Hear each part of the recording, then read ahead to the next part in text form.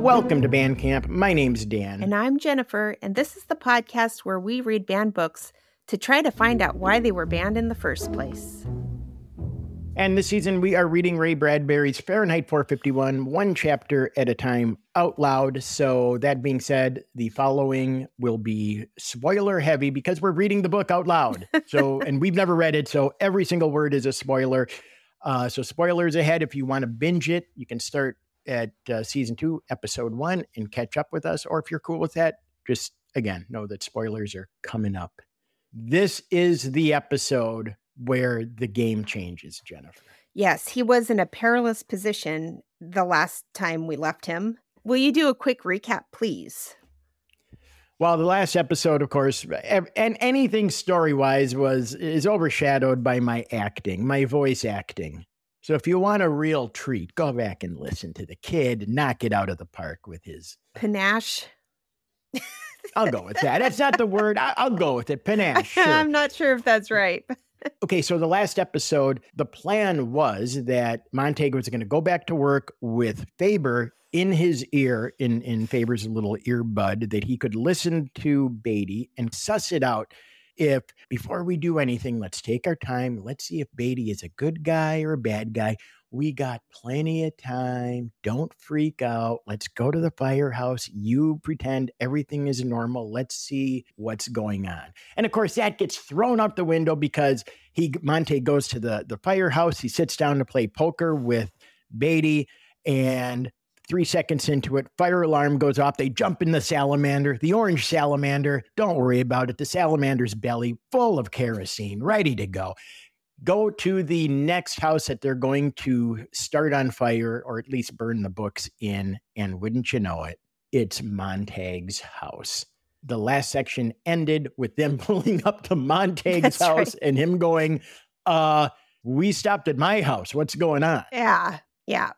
Good job on that. So with that being said, we will begin this episode and the final section, number 3, called Burning Bright. Lights flickered on and house doors opened all down the street to watch the carnival set up. Montague and Beatty stared, one with dry satisfaction, the other with disbelief, at the house before them. This main ring in which torches would be juggled and fire eaten. Well, said Beatty, now you did it. Old Montague wanted to fly near the sun, and now that he's burnt his damn wings, he wonders why. Didn't I hint enough when I sent the hound around your place? Montague's face was entirely numb and featureless. He felt his head turn like a stone carving to the dark place next door, set in its bright border of flowers. Beatty snorted. Oh no, you weren't fooled by that little idiot's routine, now were you? Flowers, butterflies, leaves, sunsets, oh hell. It's all in her file. I'll be damned. I've hit the bullseye. Look at that sick look on your face. A few grass blades and the quarters of the moon.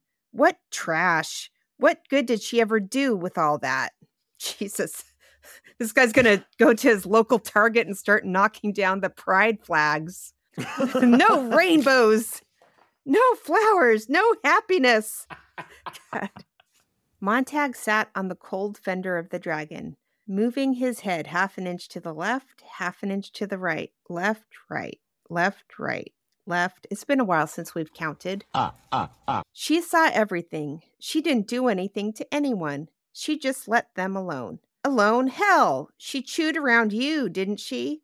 One of those damn do-gooders with their shocked, holier-than-thou silences. Their one talent making others feel guilty. God damn, they rise like the midnight sun to sweat you in your bed. So there's some of that vulgarity that we heard so much about 2 episodes ago. The goddamn? Yeah. All right, I guess. The front door opened. Mildred came down the steps, running, one suitcase held with a dreamlike clenching rigidity in her fist, as a beetle taxi hissed to the curb. Mildred! She ran past with her body stiff, her face floured with powder, her mouth gone, without lipstick. Oh, so she doesn't have a mouth. Where's my mouth? I couldn't find it. I'm in a hurry. Do you have like your mouth ready to go, like in an emergency go sack or whatever they're called? An emergency go sack? Aren't they called go sacks? Go bag? I don't think it's GO-SAC, emergency GO-SAC. Dan is close. It's often called a go bag or bug out bag. This is a portable kit that contains the items one would require to survive for 72 hours. When evacuating from a disaster, I don't know why he had SAC on his mind. I'll give him a C for effort. Mildred, you didn't put in the alarm. She shoved the bag into the waiting beetle, climbed in, and sat mumbling. Poor family, poor family. Oh, everything gone. Everything gone now. Beatty grabbed Montag's shoulder as the beetle blasted away and hit 70 miles an hour far down the street, gone. There was a crash like the falling parts of a dream fashioned out of warped glass, mirrors, and crystal prisms. Montag drifted about as if still another incomprehensible storm had churned him, to see Stoneman and Black wielding axes, shattering window panes to provide cross ventilation. The brush of a death's hand moth against a cold black screen. Montag, this is Faber. Do you hear me? What's happening? This is happening to me, said Montag. What a dreadful surprise, said Beatty. For everyone nowadays knows, absolutely is certain, that nothing will ever happen to me. Others die. I go on. There are no consequences and no responsibilities. Except there are. But let's not talk about them, huh? By the time the consequences catch up with you, it's too late. Isn't it, Montag? So if this was you, Jen, because I know you are a nonviolent person, and I think I'm a nonviolent person, but if this was happening to you, what would you do if you were Montag right now? I don't think it matters. It's not like he really lost Mildred. She was never there for him, really. The house isn't that great for him. It's just a bunch of TV walls. So he really didn't lose anything right now. Well, but he lost his job. Oh. This has got to look bad on your quarterly review, Jen. Aren't they going to make him burn his house down? I thought he was going to fully participate in this. Really? I guess I didn't think that through all the way, though, because it's like he is the criminal. He's the criminal, so... He broke the law. Yeah. It's weird. I think I am not a violent person, but I would take my fireman's axe and I would, first of all, I'd hit Stoneman right in the back. I'd hit Black right in the back. I'd try to break their backs and I'd go after Beatty. Koosh. Koosh. That's my sound when I go after someone's spine with an axe. Koosh. I think I would do that. Wouldn't you? Like, what do you have to lose? Yeah. And then you could just be on the run over to, well, who knows how... Faber. Yeah. Listen, I'm coming over, buddy. Leave the door open. I'd tap my ear. Are you listening in here? And I'd knock on my ear. He might, who knows what the surveillance technologies are, though, in the future. Beatty must have known. Did the Hound find them out, or did Mildred call them in? Yeah, maybe the Hound. I don't know what's going on with Mildred. Because Mildred seems like she had a heads up or something. She packed her go-sack. Oh, her go sack, absolutely. Forgot her face, wasn't in the go sack, and she hit the beetle jet. But yeah, it seems like he has nothing to lose. So I mean, why not turn the kerosene on the others and run off? I would just like to hit Beatty, just punch him right in the neck, just for saying all the stuff he said about Clarice. Yeah. I want to talk about my dead friend like that. I'd hit you right in the neck with an axe handle. Montag. Can you get away? Run? Asked Faber. Faber has the same idea as you. Yeah, just turn the kerosene torch onto them and then run off. Light it up. Montag walked but did not feel his feet touch the cement, and then the night grasses. Beatty flicked his igniter nearby, and the small orange flame drew his fascinated gaze. What is there about fire that's so lovely? No matter what age we are, what draws us to it? Beatty blew out the flame and lit it again. It's perpetual motion, the thing man wanted to invent but never did, or almost perpetual motion. If you let it go on, it'd burn our lifetimes out. What is fire? It's a mystery. It's not really a mystery, it's chemistry. Scientists give us gobbledygook. I never saw that word written out. Printed out, yeah. Scientists give us gobbledygook about friction and molecules, but they don't really know. It's real beauty. All right. So Beatty is one of those. Yeah, don't trust the science. Yeah, science. Science gives us all this gobbledygook molecules. I did my own research. But they don't really know. Its real beauty is that it destroys responsibility and consequences. Problem gets too burdensome, then into the furnace with it. That reminds me, today I actually was using a flamethrower on a problem that got too out of hand. What was it? Please say a plant. Yeah, it was the weeds between the cracks in our driveway. It's like, I'm not going to spend 8 hours on this, so I got a flamethrower, just like that. Just First of all, you have a flamethrower? I got it just for this purpose. It's great. It's chemical-free weed killer. It's a mystery. I mean, there's some gobbledygook on the label, I'm sure, but I can't trust that. A problem gets too burdensome, then into the furnace with it. Now, Montag, you're a burden, and fire will lift you off my shoulders. Clean, quick, sure. Nothing to rot later. Antibiotic, aesthetic, practical. Well, it sounds like Beatty is a problem. Like, I would just right then, if I was Montag, just turn the That's right. flame gun on him and go, well, you're a burden to me. Bye-bye. Montag stood looking in now at this queer house, made strange by the hour of the night, by murmuring neighbor voices, by littered glass, and there on the floor, their covers torn off and spilled out like swan feathers, the incredible books that looked so silly and really not worth bothering with, for these were nothing but black type and yellowed paper and raveled binding. Mildred, of course, she must have watched him hide the books in the garden and brought them back in. Mildred. I wanted you to do this job all by your lonesome, Montag. Not with kerosene and a match, but piecework, with a flamethrower, your house, your cleanup. Montag, can't you run, get away? That must be Faber. No, cried Montag helplessly. The hound, because of the hound. Faber heard, and Beatty, thinking it was meant for him, heard. Yes, the hound's somewhere about the neighborhood, so don't try anything. Ready? Ready. Montag snapped the safety catch on the flamethrower. Fire! A great nuzzling gout of fire leapt out to lap at the books and knocked them against the wall. He stepped into the bedroom and fired twice, and the twin beds went up in a great simmering whisper, with more heat and passion and light than he would have supposed them to contain. He burnt the bedroom walls and the cosmetics chest because he wanted to change everything, the chairs, the tables, and in the dining room, the silverware and plastic dishes. Everything that showed that he had lived here in this empty house with a strange woman who would forget him tomorrow, who had gone and quite forgotten him already, listening to her seashell radio pour in her and in on her as she rode across town, alone. And as before, it was good to burn. He felt himself gush out in the fire, snatch, rend, rip in half with flame, and put away the senseless problem. If there was no solution, well then now there was no problem either. Fire was best for everything. The books, Montag! The books leapt and danced like roasted birds, their wings ablaze with red and yellow feathers. And then he came to the parlor where the great idiot monsters lay asleep with their white thoughts and their snowy dreams.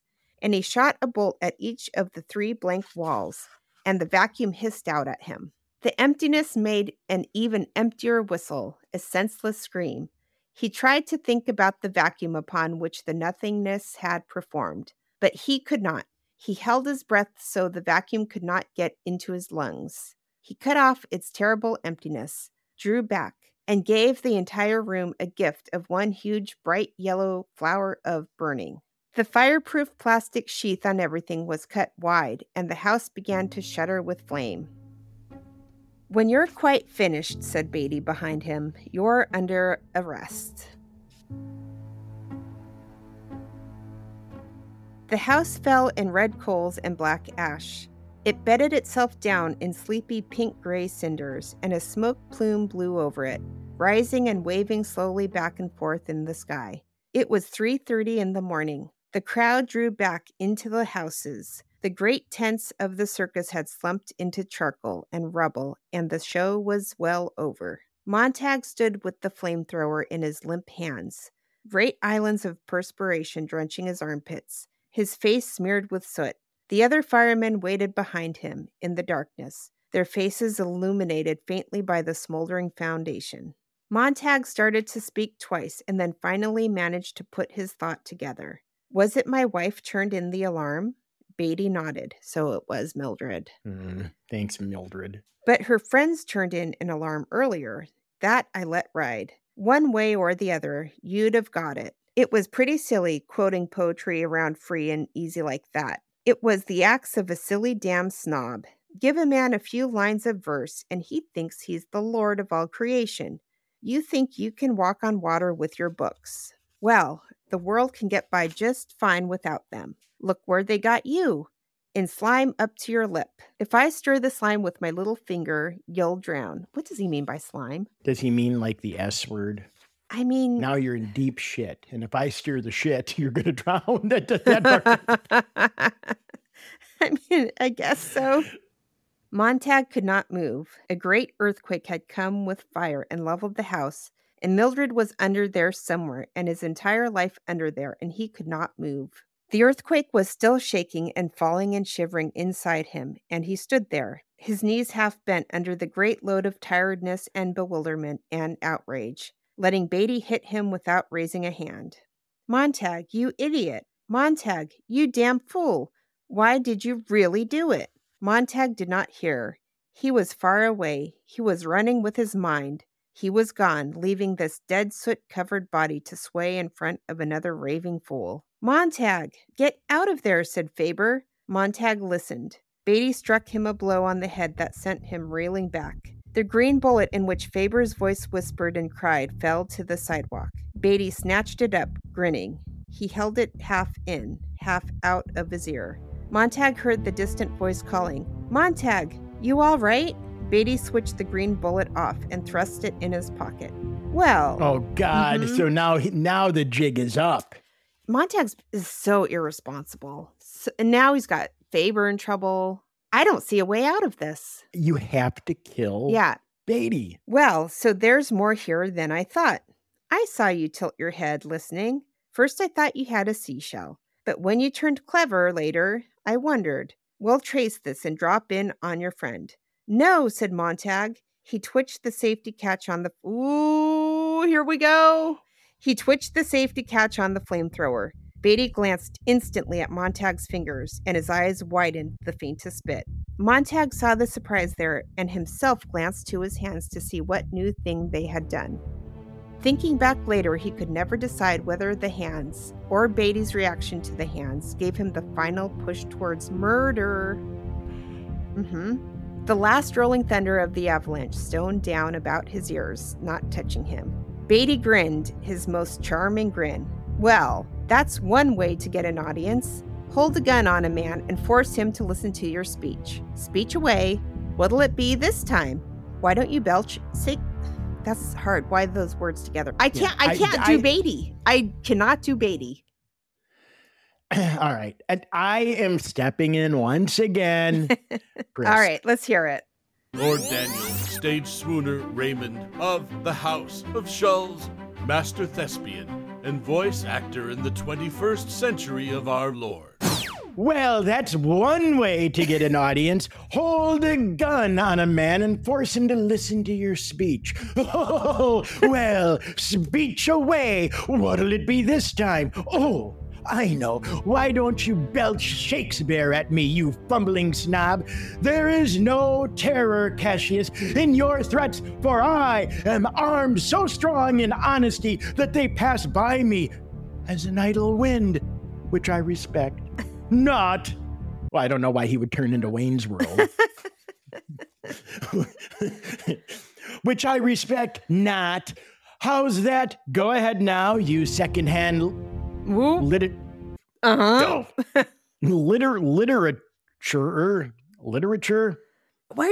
Okay, hold on. Literature, like liqueur. Literature. Literature. I see. I'm fancy. Do you hear me, world? I'm fancy.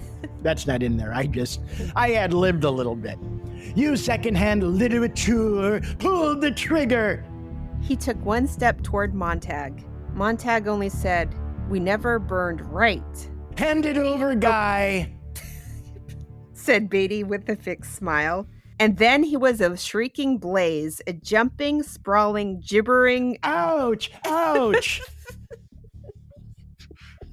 gibbering mannequin, You're burning me, you fool. no longer human or known. Oh, God. Oh, God, fire is hot. Oh, All writhing flame on the lawn. Stoneman Black, can't you see this? Oh, God, this is hot. As Montag shot one continuous pulse of liquid fire on him. Ouch, ouch, ouch, ouch, ouch, ouch, ouch. So funny. There was a hiss like a great mouthful of spittle banging a red-hot stove, a bubbling and frothing as if salt had been poured over a monstrous black snail to cause it. Oh, for the love of Willie.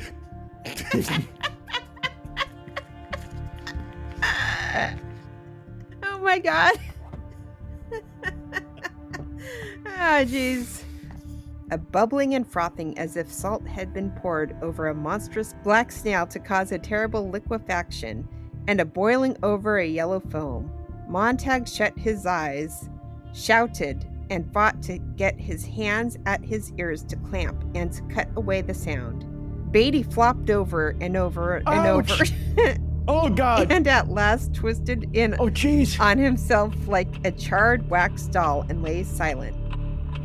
Not quite. Hold on. I have a few. Oh, God. Oh, the end is near. Oh, the end is near. Oh, Jesus, this really does. This is hot. And scene.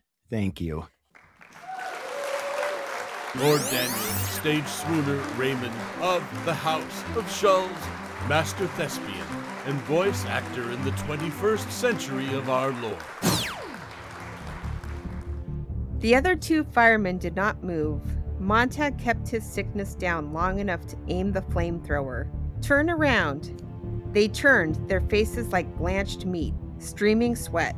He beat their heads, knocking off their helmets and bringing them down on themselves. Wait a minute. He's a killing machine. Yeah, I know. He has that rage issue. Yeah, I know. Like, I don't know if you should kill these guys. Where's the Hound from Hell? It's out there. Beatty said it's out there.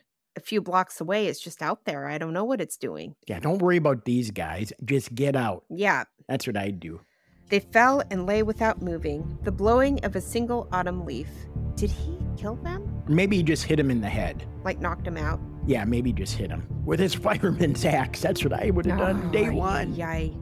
He turned and the mechanical hound was there. It was half there you go. Here it comes. Jeez. Can it burn? Or is it like fireproof? What's your best move? Do you either hit him with the fire or do you just go, who's a good boy? Who's a good boy? Not you, I guess. He's dead. Well, didn't that happen to Terminator? Didn't he catch fire or he was in a bomb or something and then he comes out with that eye? Well, yeah, you got to be in a factory where they got molten metal in a pit for some reason. You push the dog in there. That's the only way you can handle a Terminator dog.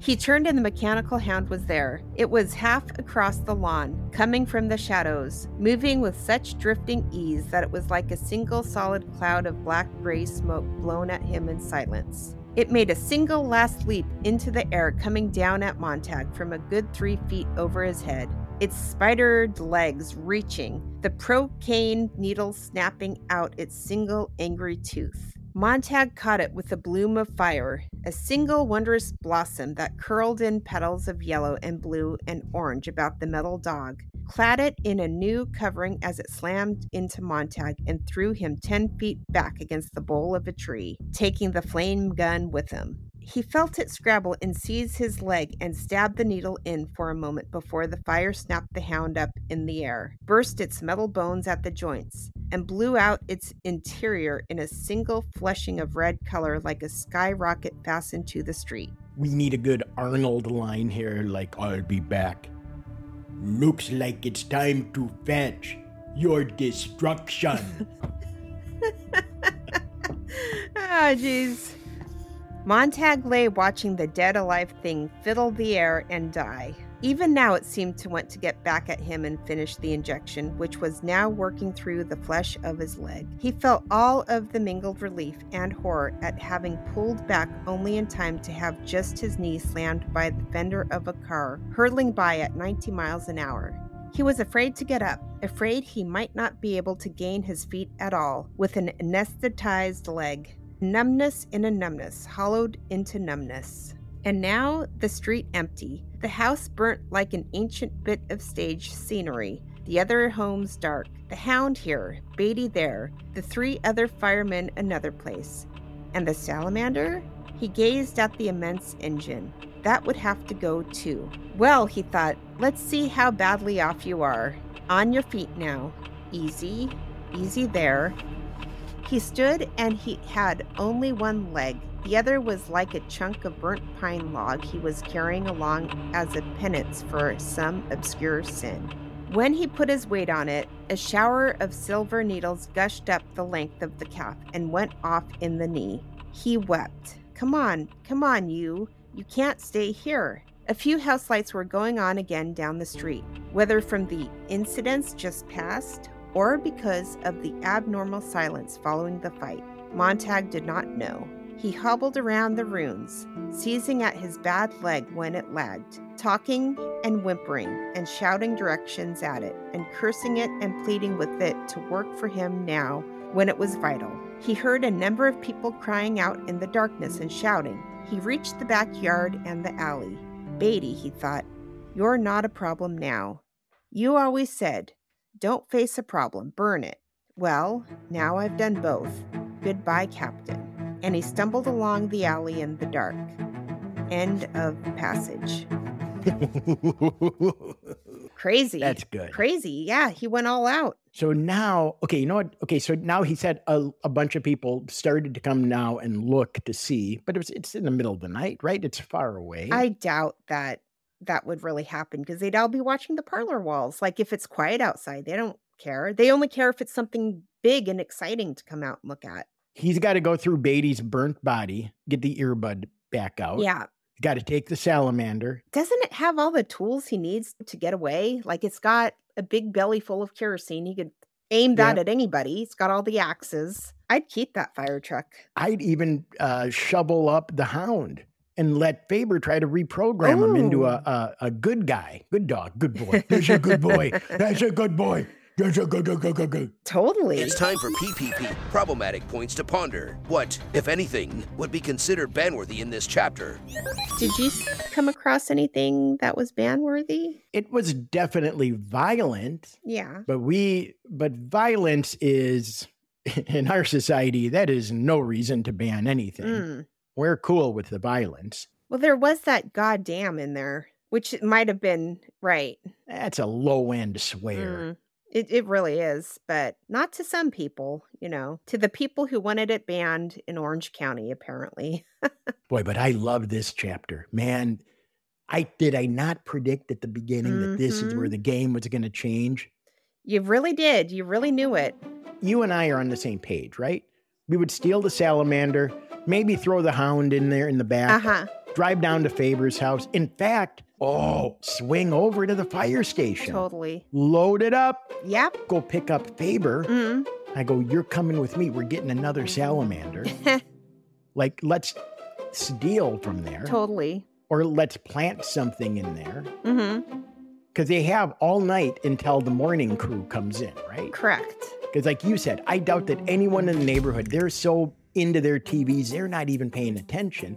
Does he get away? This is the perfect, well, it's not the perfect crime because his house is burnt down, his wife's gone. There's a few bodies in the yard, fully visible. Witnesses are coming out of their houses to check it out. I agree with you, Jen. He's got to kill an innocent neighbor. Yeah, I don't know what's next. It's getting to be exciting. All right, there you go. Thanks for being here, everybody. We'll see you next time on Bandcamp. See ya.